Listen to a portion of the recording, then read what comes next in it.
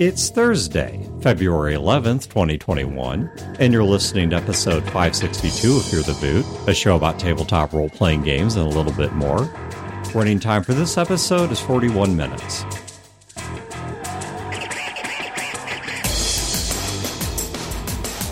Welcome to Fear the Boot. My name is Dan. This is Wayne. My name's Chad. And I'm here to irritate Chad. So, we've got an announcement to make, something that many people are proud of, other than me. That, though, it does involve me. So I guess I should maybe change that joke a bit. But anyways, there is something that we want to mention to you guys, which is we said a couple episodes back that Jason Brick was running a very short Kickstarter for another collection of fiction. And it's another collection of flash fiction, these very, very short stories. Dump-length stories, I think is how we describe them. And it's a book called Worth 1,000 Words, referencing the old... Yeah, a picture is worth 1,000 words. Things, right. And Wayne has a story in it. Yep. Brodeur and I apparently bookend this, because he's the first story and I'm the last story. And our stories share a theme. I won't tell you what that theme is. But there are also a bunch of your fellow booters who are in there. I've seen several people post that they were authors in there. I actually just read the table of contents to see who all was in there. There are a bunch of people from our community in there. Also, Jason Brick is a great guy. Please do yourself a favor. Check the show notes for a link to this, because even if you hate what Brodeur, Wayne, and I all contributed, you're a bad person with no taste in literature. True. But there are still a bunch of stories in there. It's over 100 stories, I believe. There are still 90 some odd stories. It's 101 stories, and as always with his books, it looks beautiful. And the stories are all over the board. So you're surely going to find something you like in there. Is there a common theme that all the stories... Not in this one. No. Okay. There have been in past ones. Just between the first story and the last story, apparently. Right. Yeah, apparently the first story and last story inadvertently came from people who were thinking about the same thing while high on weed. And we wrote, apparently... I was sober when I wrote that. I was not. Yeah, because, I had to go to some Basketball Diaries places to get that story out. So it's kind of weird. But I'm anyway. really proud of my story. I'm proud of my story. It's a story that I've wanted to tell for a long time, that I found flash fiction was the perfect format for telling. And I made a couple of my test readers cry with it. Wayne, I'm proud of my story. I'm just honest about where it came from. Are you proud of Wayne's story? Wayne's story. Damn. Yeah, I've read both But of theirs. expected. I've read both of their stories, but I'm betting they haven't read each other's or my story. I did. So here's the deal. I did receive... I'll split the difference. I haven't read any of your stories. I did receive my copies. And I did send you a copy of it to read. I certainly did not read it. I know. I gave it to my mother-in-law, right? And then the other copy is sitting on the table. I have not read anybody's story. Frankly, if I read my story right now, it would be new to me. That's how long it's been since I've read it. So, Well, anyway, so check the show notes for a link to that book, because it's good stuff by a lot of good people. So I really hope you'll support it. Moving right along. There's probably only one person behind the mics who can relate to me on this, but I know there's many on the other side of this, behind the speakers, not behind the mics, who probably feel me. In front of the speakers? Yeah. Behind the speakers, you're kind of like hiding Okay, behind I guess in them. front. You're right. Yeah. In front of the speakers. Okay. Because we're role players, we're nothing if not pedantic. trying to get that sneak attack bonus. Pedantic. See? Lurking. That Lurking. was the softballest pitch I could give Yes, you. thank you. You're welcome. The last one came from my ex-wife, where she said, "You are so condescending." Are you an AC unit? And I said, condescending. In the most condescending way I possibly could. And that was not a meme. There is a meme now floating around to that effect. This really happened about 5-6 years ago. But anyway, I don't know, maybe more than that. But the point being, though, apologize for a mixed metaphor. We are behind the mics. You guys are in front of the speakers. The sound is moving that direction, plus some internet gobbledygook in the middle. But as a child of the 80s, I never thought at any point in my life would I fondly look up to Johnny Lawrence.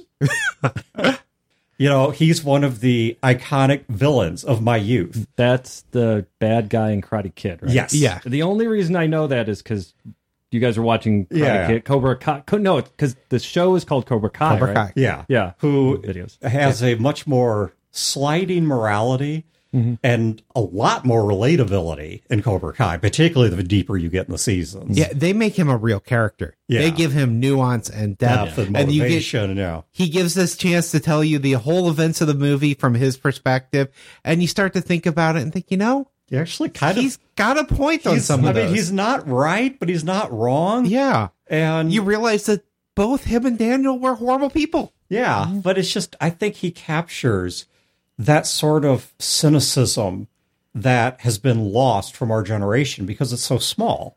Because Gen X is so small, right? Our cynicism got lost. And can I just interject real quick? I just want to put it on the public record that the remake of Karate Kid is by far better than the original. Oh, I don't disagree with that. But actually, Will Smith is involved in producing Cobra Kai. So yeah, that's cool. I never saw the remake side. I've heard Cobra Kai is a great show. I will agree with Chad that, but just for the movie, putting nostalgia for a aside, minute, I thought you were talking about the next Karate Kid. Oh no! Because that one I saw, that was not good. With Jaden Smith and Jackie Chan. Yeah, I haven't seen that. Yeah, holy crap! So I love kung fu movies. I really, really love kung fu. I get into like the history of it and stuff. I really geek out on kung fu movies. I've seen a ton of Jackie Chan movies all throughout his career. I read his autobiography. That man can act. I want to see him in a movie that has zero violence in it and that is a straight up drama. The man is an excellent actor. He's that actually gigantic dick, I'm blanking out now on the title, but I thought that actually happened. He has slowed down in a lot of his movies. I mean, the guy's like mid-60s, I think. Maybe older. Tons of injuries and all that sort of stuff. I mean, he is not doing Police Story, Master with Cracked Knuckles sort of stuff anymore. But in his more recent movies, there's always some sort of action, but it isn't as much. I think there was a movie, I believe it's on Netflix. It has Jackie Chan and Pierce Brosnan. Yeah. And the director is the director who directed, I think it's GoldenEye. I think it's called The Foreigner. Excellent movie. Dan, I've told you this before. You need to see it because it's a revenge flick, right? And it is basically about Jackie Chan is in Ireland. Or no, he's in London. But it's present day. There's an IRA bombing, which is really like, oh my God, there's the Peace Accord and stuff. Why is there this bombing? Jackie Chan's character doesn't care because his daughter was killed in the bombing. And he basically is like, I want answers, which is really code for I really want revenge. Kill somebody here. And, it goes through this whole movie, but Pierce Brosnan is the head of Sinn Féin with IRA connections and all this sort of stuff. And there's this big sort of GoldenEye, James Bond sort of plot with Jackie Chan kind of has his character intersecting with it. But it's really good because it isn't just someone wound up Jackie Chan and pushed him forward and it's a karate kung fu revenge flick. It is about him dealing with grief and about his past and about the nuance of the characters and about how everyone is arguing against him and they're right that he just needs to grieve his daughter and drop this. And he emotes and he shows the process of, yes, you are right. And I'm letting this other thing take over.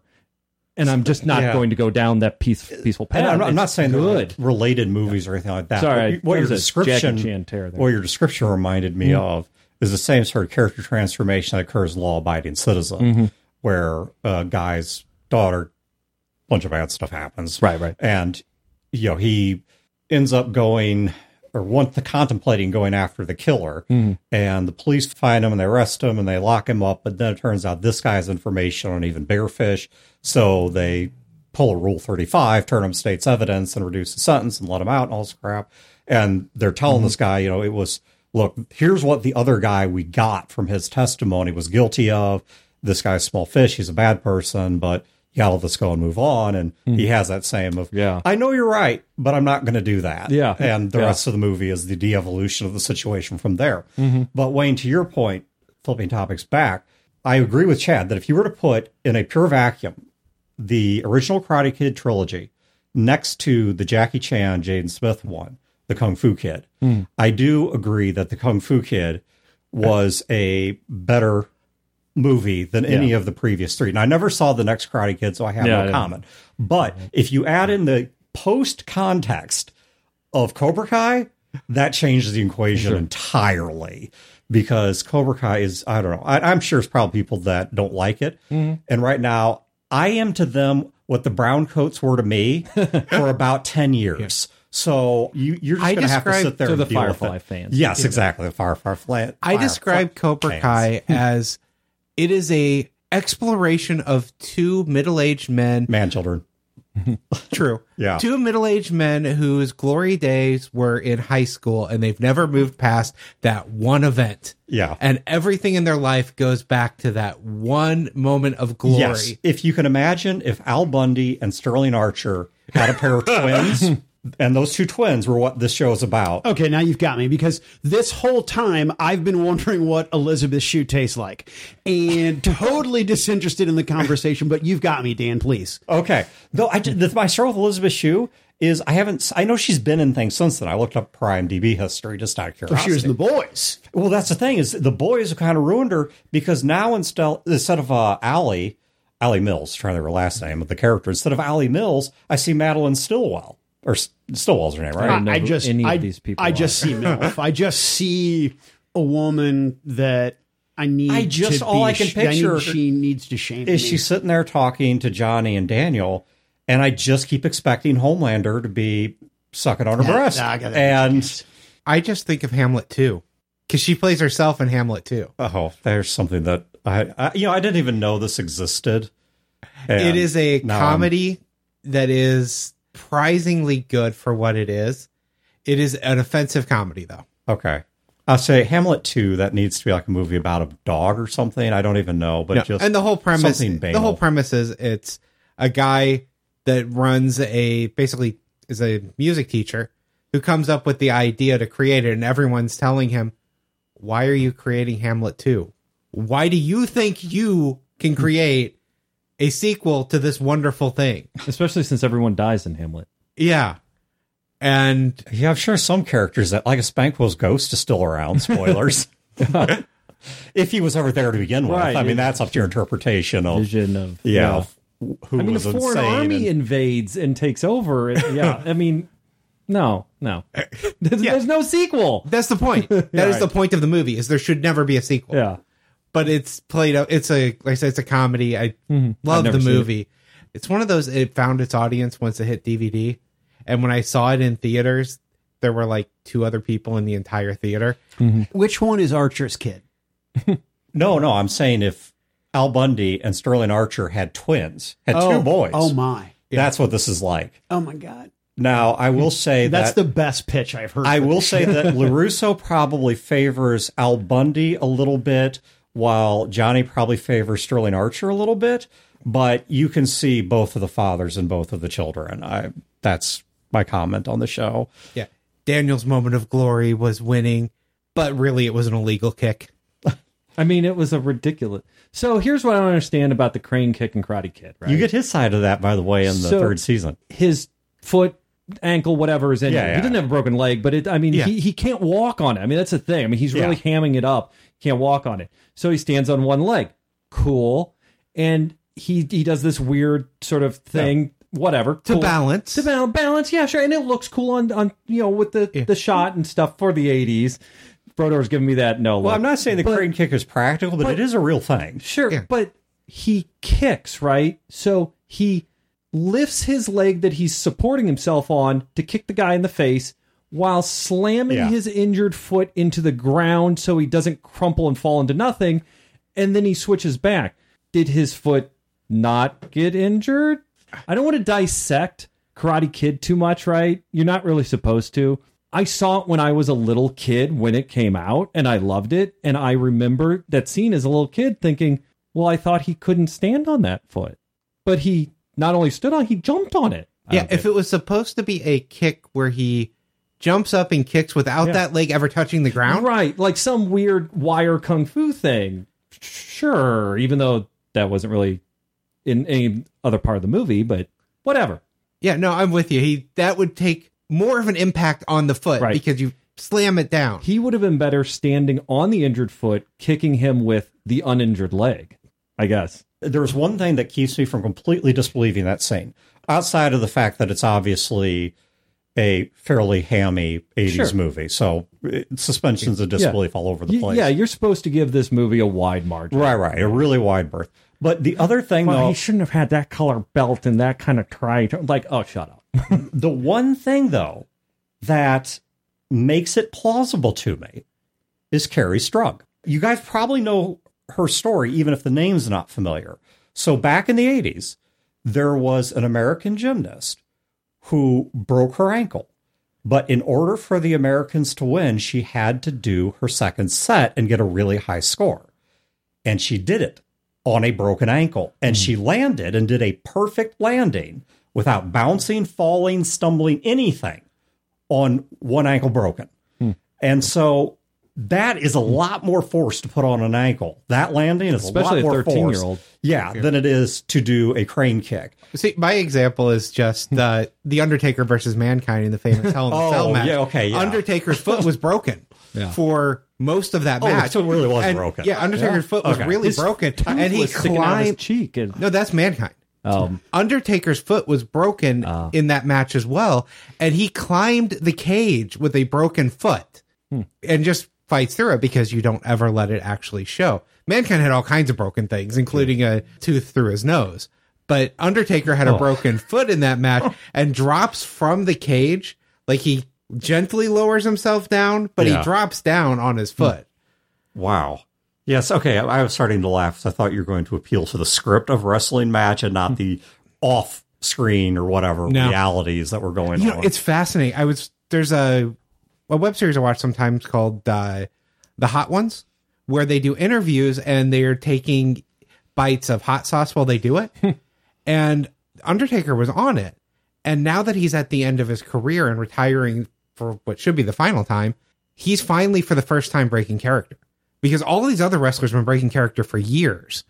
He's finally telling his stories about... that he's not an undead. Yeah, he's finally talking. He's finally talking. Wait, he's not a necromancer. Yeah, he's finally talking as Mark Calloway and telling his real backstage stories. Well, it's harder. And it's fascinating to hear them because you've heard them from all these other wrestlers. Yeah. Hogan's been out for years telling his stories. Mick Foley has. But Undertaker has never done that. He's never broken that. Well, it was the lack of pallbearer these past few years that really made his act hard to buy. So, all right, Wayne, over Christmas or the holidays or whatnot, because we've been... Yep. So right before Christmas, I have a nephew that is 17. Mm-hmm. And one of the things for Christmas, I always take down a bunch of board games. We do board games and things. And I found out recently that he had a big board game group. And he was asking about some of the games I had brought down. And so he got a whole pile of board games for Christmas. But I found out that one of the people in his gaming group picked up the D&D 5th edition starter kit. And they've started playing D&D. So I was like, wow, okay, now I have a nephew that is doing role-playing games. This opens all these other possibilities. Super cool. And I got him some dice for Christmas, and it's his first dice set. And apparently his gaming group has been complaining because he hasn't had his own dice, and he's having to borrow everyone's dice. So I was like, that was cool. So I brought down some extra dice and gave him besides what I gave him for Christmas. But it got me thinking, okay, I have more options now. Besides just running board games, I can run Secret Lives of Gingerbread Men. Show them a game that's not D&D as well. And I thought about running something else, but long story short, I didn't have as much free time as I thought I would. So I ended up just doing that. So I ran Secret Lives of Gingerbread Men for him and for my wife. And she'd played in it once before. I've run the game like 5 times now. Chad's been in, I think, 3 of them. Mm-hmm. And it's something I like to do around Christmas. I've noticed a few things from it. I always have a psychotic gingerbread person. At least one player will always play a psychotic one. So I went down, I was thinking, okay, I'm gonna run this the lazy route, and I was going to buy gingerbread men that were already pre-made, but it's the week after Christmas. So instead I get like paper and I have them draw it, but I get M&Ms, so they all have their samples and things. So I get this all set up, start running the game. I've never run a game before with an audience nearby. So we're in a timeshare for Christmas. We're in the kitchen area of it. Odd that you don't consider any con games to be that. Well, no, because those are people playing. And you've also done a bunch of organized. Okay, all right, but there are other people playing in games. Okay. When I'm saying by an audience, there are people sitting there that are not playing the game. Okay. They are purely passive listening in. Yeah. Yeah. That's something I haven't done before. And then didn't write you hate mail afterward? No. So, I said, we're off in the kitchen. My mom and his mom, which is my sister, are in the living room. My dad worked in a factory for years, so he doesn't have any hearing. He can't hear what's going on. But the rest of them hear what's going on as we're kind of playing the game. And after, I'd say about 10, maybe 15 minutes, my mom looks over and she's like, are you just making the rules up as you go? I have this. Were you? No, because Do you actually own the book or a print? I do. Yeah, it's 5th edition. Okay. no, this is Secret Lives of Gingerbread Secret Man. Lives of All Gingerbread. right. No, Yeah, 5th edition, I would assume. Yeah. He No, this is Secret Life of Gingerbread Yeah. Man. I bought that a long time ago. If anyone has been gaming as long as now Wayne has, and you can't run at least ballpark D&D off the top of your head, I'd be surprised. Yeah, no, I definitely own Secret Lives of Gingerbread Man. Bought it years ago, and I've gotten good use out of it since I've done at least 5 one-shots now. Yeah. And so I was like, no, I have to explain to her, no, this isn't a board game. We're doing a role-playing game. There are rules for what happens, but I am telling a story with them. And I basically have to explain what role-playing games are to her, because she knows I do role-playing games, but she doesn't know what that is. Doesn't know what it means. And as we're kind of playing, I have this going in the back of my head. Well, I don't want it to get too crazy because my mom and my sister are in the next room. And the Secret Lives of Gingerbread Men, you would think, is a happy, fun game. Well, no, because I always have a psychotic player. Right. So there's always something crazy going on. One of the things about the game is every gingerbread man has a secret. My nephew's chosen secret is that he was a cannibal. He eats the other gingerbread men. I mean, they are delicious. Yes. So that was his secret. And his goal was to terrorize all of the other gingerbread men. So throughout the course of this game, he has boxes of gingerbread men parts that he's putting together Frankenstein gingerbread It's like men. the Ed Gein of gingerbread. Like, is that a vulva in a shoebox? What is going on? Yeah. And he's bribing the cat with gingerbread men. Sending gingerbread men to their death to get the cat to do things for him in the game. Okay, in the game. I was like, I don't know what the... Yeah, no, in the game. I don't know if cats can eat ginger or not. Yeah, so it's like, well, this is going on. It's like, well, I don't want my mom or my sister to think this is too crazy while they're in there listening to it. And I also realized, like, I'm used to going into games with players thinking, we're going to have a lot of role play, a lot of this and that. He's a 17-year-old. We played Battlestar Galactica, the board game, right before, and he wanted to be a fighter pilot so he could get out and fight all of the Cylon ships. When we weren't having that happen, he had the opportunity to pick what's coming up next. He picked things for them to come out so he could have things to fight. It's like, because he wants to do the fighting. So I realized going into the game, Oh okay. my gosh. I just realized that Among Us is basically a giant ripoff of the Battlestar Galactica board game. I haven't played Among Us, but I know my niece plays it. You basically play a bunch of crewmen, one or two of which are not what they seem and are trying to kill you, and you're trying to find and out the betrayers, or you, because you have the sort of betrayer mechanic, while you complete tasks around the ship. And if you can hold the ship together long enough, then the good guys or the non-betrayers win. I just not put this together for some reason. Go on. But yeah, so I'm trying to make things not go too crazy, but I want to give him things to fight too, because he's a 17-year-old that wants to fight. And that's not something I'm used to when I'm running the game. I'm used to running into a bunch of adults that are going to roleplay with each other. And it was the first time I've had PvP in the game, in that he tried to kill my wife's character. That's a first. Yeah, first for Secret Lives of Gingerbread. Oh, okay. I was saying someone trying to kill your wife's character. This cannot be a first. Yeah, no, this was a first for Secret Lives of Gingerbread Men. I have not had PvP in that game. I have in other games, but not in that one. But overall, the weirdest thing was just having that in the back of my mind. People are over in the other room listening that aren't part of the game. And that's weird for me. I've never had that happen. And it added a whole different level of, I don't want things to go too crazy, because I don't want, they're not random people. It's his mom, my mom. I don't want to be judged by the moms in the other room for it. How did it impact your storytelling? Do you have examples of things that you shied away from, or subject matter that you dug into because you thought it would be palatable for the audience? I didn't introduce any like major combat things or like any crazy NPCs that might have been psychotic themselves, because I had enough psychotic around the table. I didn't need that. But that would really be, I kind of tried to speed up things when he's describing all of the gingerbread body parts in boxes. Mm-hmm. And when other scenes are happening, I let it go a little longer. I think something that has, I guess, helped me in terms of running games in front of people is that outside of conventions, the people I'm running games for and with are known quantities. And so I know where their humor's at. And I guess, Wayne, you had an unenviable role because you were running a game for, was it 117? Were they all young? How old were these people? Was it just your nephew? It was my nephew and my wife. Your nephew and your wife. And there's just two people. Just two people. Okay, so just two players. Okay, so your nephew and your wife. All right. But the point is that because your nephew is a 17-year-old, right? And he's going to do what a 17-year-old is going to do. He's going to have that energy and that amped and that crazy, we were all there.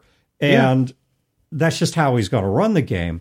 But because you have people who have never seen a role-playing game run before, they don't know how much of this is player versus how much of this is the game. What the game? Because that was my fear. Even worse than the game. Even worse than the game. Are you somehow instigating it? Yeah, that was actually one of my big fears. Is it somehow you pushing this to happen? So that was actually one of my big fears, is that he's just started playing role-playing games. I don't want his mom to hear this, get an impression of him, and say, you can't go play D&D anymore. And that was something I was worried about once the cannibalism came out. I've heard all of these stories. I've never experienced the satanic panic craze from the 80s. Yeah. But I didn't want to cause that. Right. And that was in the back of my head, too. Because I don't want his mom to think that role-playing games are a bad thing. But then again, he is 17. Yeah. So yeah, are you kidding? I mean, there are so many crusty socks that she's finding under his bed. I mean, there's so much fucked up stuff that a 17-year-old boy can do today. This is why I sometimes wonder if, Chad, part of the reason we got the grief we did is because we weren't screwed up. Right. Because the baseline of what you two were screwed up. Oh, no. I don't mean like that. But what I mean is we weren't drinking. We weren't doing drugs. We weren't sleeping around. We weren't out playing mailbox baseball. We weren't, vandalizing crap. I mean, whatever. We weren't doing that stuff. We were very well-behaved kids. We were really boring. And so I think that gave our parents, this is a blade of grass. Right. That's 2.5 inches instead of the HOA required 2 inches. And that is the biggest, quote unquote, weed in the lawn. And that's what they fixated on. I think maybe we should have been more screwed up. They'd be like, at least they're only playing D&D. Right. I know where they are. I mean, if this leads to Satanism. He's not smoking weed. He's just playing D&D. All right, we know where he is. He's not going to end up arrested. Yeah. He's smoking a lot of weed. It's all satanic, but the pastor coming over is a lot cheaper than his lawyer coming over. So we're just going to let this slide. And I think that's part of the problem. Yeah. Wayne, you need to set some standards. Get this kid in crime. You are failing. You are going to screw this kid up by not getting him involved in drugs, alcohol, and crime. Did either his mother or your mother come into the room and ask questions or inquire about playing? Yeah, because you said that you were telling us, you said people had questions about it. Questions like, are you just making up the rules as you go? Or what is going on in there came out at one point. What were the kind of answers you gave? And how did they take those answers? Like I said, the first one I explained, no, this is a role-playing game. You have a basic set of rules for what you're doing, but you're telling a story. It's not like a board game where you're making moves and things. That was how I kind of described that. And for the, what is going on in there? Oh, it sounds worse than it is. It sounds worse than it. It's only cookies. Yeah, right. It's only cookies. It's only cookies. Cookies are harmless. My one mainframe reference for, I guess I have two, for the more modern age. Okay, so let me cut past the satanic panic and all that stuff and get to a point where I was gaming openly in front of enough people to start having the possibility of a non-gaming audience. And I can think of two examples of this.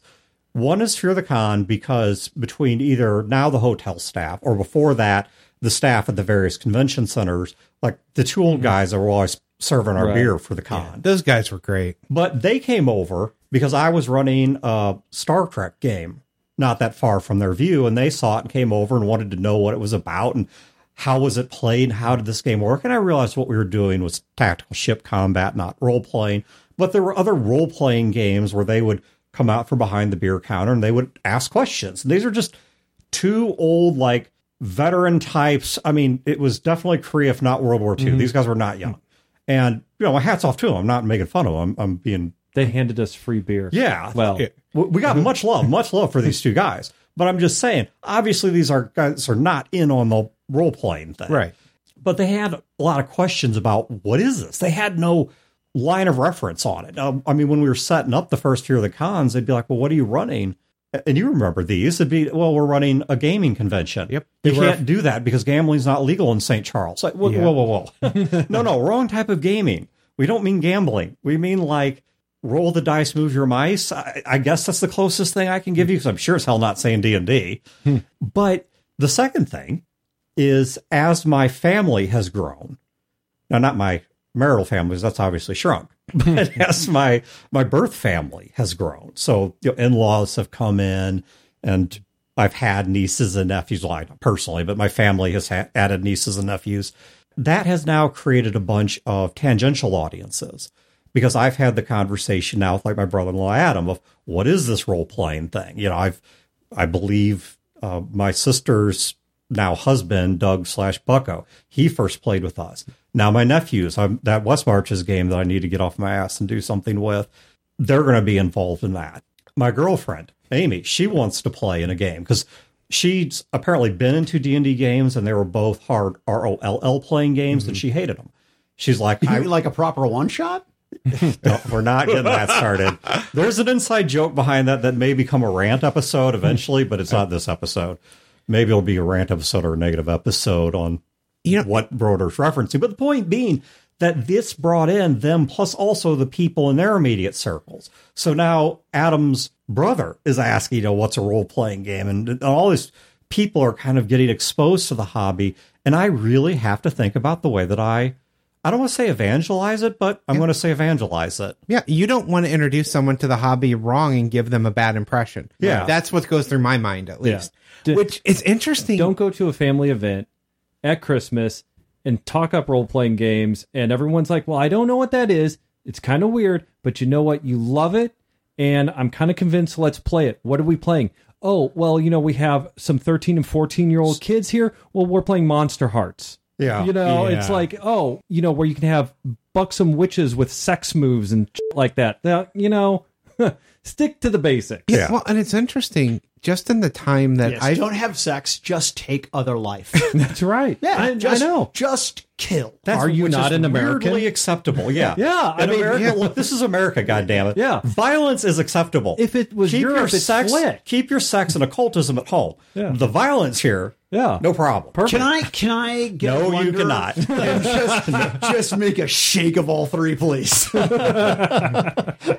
I would like sex, magic, and violence, please. Shaken, not stirred. You know what, Brodeur? You should create a generic role-playing system for all of your games called, what do you call it? Sex, violence, and occultism? Those are your three stats. Yeah. Sex, violence, occultism. Sex, violence, cult, or violent sex cult, or I don't know. I have gamed... We can get Allison Mack to do the... Anyway, I have gamed... I mean, she's not doing much besides sitting in a cell right now. The system's called SUCK, because it's sex, violence, occultism, so it's SV, and then you use the C. Yeah. So it's SUCK. I love it. The SUCK but it has a sort of esteemed kind of European, like Eastern European sort of look to it, because it has the V, and we'll just throw in an umlaut or something. Well, and you need a lot of, the artwork has to have a lot of corsets and stuff, yes, too. exactly, So, precisely, and gaslight and all that kind of, not the psychological Why not abuse. both? Why not both? I know. You can have gaslighting and gaslights on the, yes. You know what I found really interesting? We want abuse. We want implied abuse all over the cover. I think you better have some good I'd like sex to point out to do that, though. that I tried to bring up something that was topical. I tried to talk about And it wasn't And an what did ointment. we Go do? ahead. We made $1 million idea, and you're just going to flush and it. then you guys talked all over it, and you wonder why I say words like in the middle of a regular episode. No, I don't wonder. No, we don't wonder at Years all. of abuse. You're very open about it. Okay. So what's your idea? Let's see if you get through. Wait, I'm I going to know give you it's not an idea. Brodeur, I'm simply saying, and you can hold The hex wrench, if you can get through it without cussing. It's an Allen wrench. Oh, you're right. Actually, hex wrench is different. This is an Allen wrench. All right. We're role players. We're pedantic. Pedantic. Oh my God. So you may hold this, right? I don't need to hold it. This is going to be like the candy bar for Egon. But you have to get through this without profanity. Dan is holding an Allen wrench. He's offering it to Brodeur. Brodeur is breaking. It's breaking him. No, you have to earn it. No profanity. I got it. No, this is okay. You make. All right. Here's. Don't make me take it back. Here's the thing. Damn. I have had an audience on a number of occasions running games, both at conventions where my audience experience has been very, very different than my experience privately.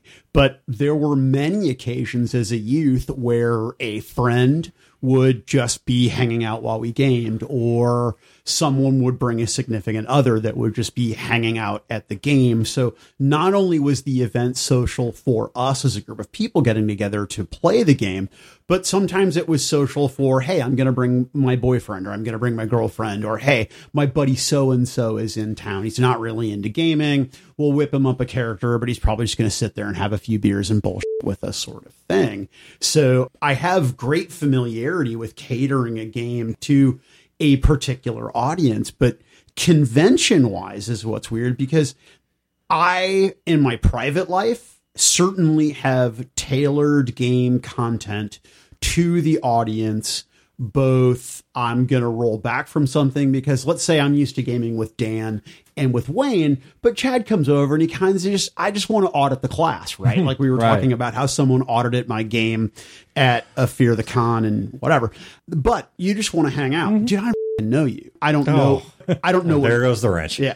I don't know. Oh man, I didn't even think about it like, too. Yeah. I was doing really well. Dan was like a tiger in the weeds. I had completely forgotten it. Just one, and he's there. So any which way, I don't know you. I don't know what you like. I don't know what you dislike. I don't know what your boundaries are. So I certainly am going to curtail to a degree. Now I'm not going to stop being myself, but I'll try not to cuss. Right now, try. Conversely, at Fear the Con. Right. Like I have a persona on the mics. I have an attitude and a sort of a presentation, a facade, if you will. Yeah. So my game needs to reflect that at the convention. And so I don't necessarily curtail at a convention. And in fact, that's not even the right way to phrase it. At a con where I'm Brodeur, right? Crank it up to 11. We're turning it to 11 and we're going to have menstrumentals and we're going to have all sorts of horrible shit. There was one guy. Okay, no, I did. So Jerry Garcia was a necromancer, right? And as Gore, the band had to go and fight these, I forget what I called the Grateful Dead, but they're basically all just, undead and necromancers and blah, blah, blah. Well, they go to fight Jerry Garcia, whatever incarnation I had for him. And these hippie chicks from the audience just... Wow. Okay, I am the most impotent tiger you have ever encountered. Yeah. I wait in the grass to spring on you with fluff and love. And you were so sated with that early and but one of the players at that game, his spouse overheard, right? Yeah, and there was definite tension. Like I didn't think he was coming back to the table after our intermission. Yeah, right, because his wife was so displeased. I thought she didn't. I could be wrong. You know what? I thought he didn't. Maybe he didn't. There was one guy that bailed right away. We sat down to the table. I pitched the game. Dude got up and left. And you know what? That's fair. That is totally fine. Fair. Yeah, that is totally fine. Yeah, no objection to that guy. He should have read the description better on Com Planner. But I pushed out of a game for the con having because it was said too much for me. No one. I mean, look, in the long list of things people don't owe other people. Right. Participation in your game is on the list of things people don't owe you. Yeah. Now, respect, whatever. Well, but I remember I was in this game and this guy, he just quietly got up and took his leave. Cool. No problem. Yeah, I was so drunk. I don't think I noticed he was gone. Yeah. Right. Until I noticed that I had a character sheet without a player. Yeah. I was like, oh, wow. Yeah. I noticed it, but like I said, I mean, nobody owes participation. Did you feel bad, or was it a badge of honor? So I was drinking a lot. I ran one away. I was drinking a lot then, so it felt kind of good. But to just be like, well, here we go. But then I had another game at a convention where, and again, I don't want to get into the specifics of it, but a person had read the synopsis of my game, came and audited the game, and they were displeased with the content of my game. And I was really, really upfront about, this is what we're going to do. Yeah. If you don't like it, no one's making you play. Yep. But I remember this game we put in a room by yourself with tables all around you, so nobody could be. We treat Brodeur games the way we treat Bob Aron's games. Yeah. You don't want somebody at the next table over to be subjected to it without choosing to be subjected. Now, their objections, totally respectful. I just didn't understand what was the point of, I know the ring on the stove is when it's orange, I shouldn't touch it. And you told me not to touch it. And I'm going to go ahead and touch it anyway. And I'm going to be pissed that I burned my finger. I'm, dude, come on, man. Yeah. Come on. This has been a production of Fear the Boot, copyright 2021. Listeners are free to use this episode in a non-commercial endeavor, so long as credit is provided to feartheboot.com. You can find previous episodes and other resources at feartheboot.com. If you wish to support this show and its related endeavors, you can do so at patreon.com/feartheboot.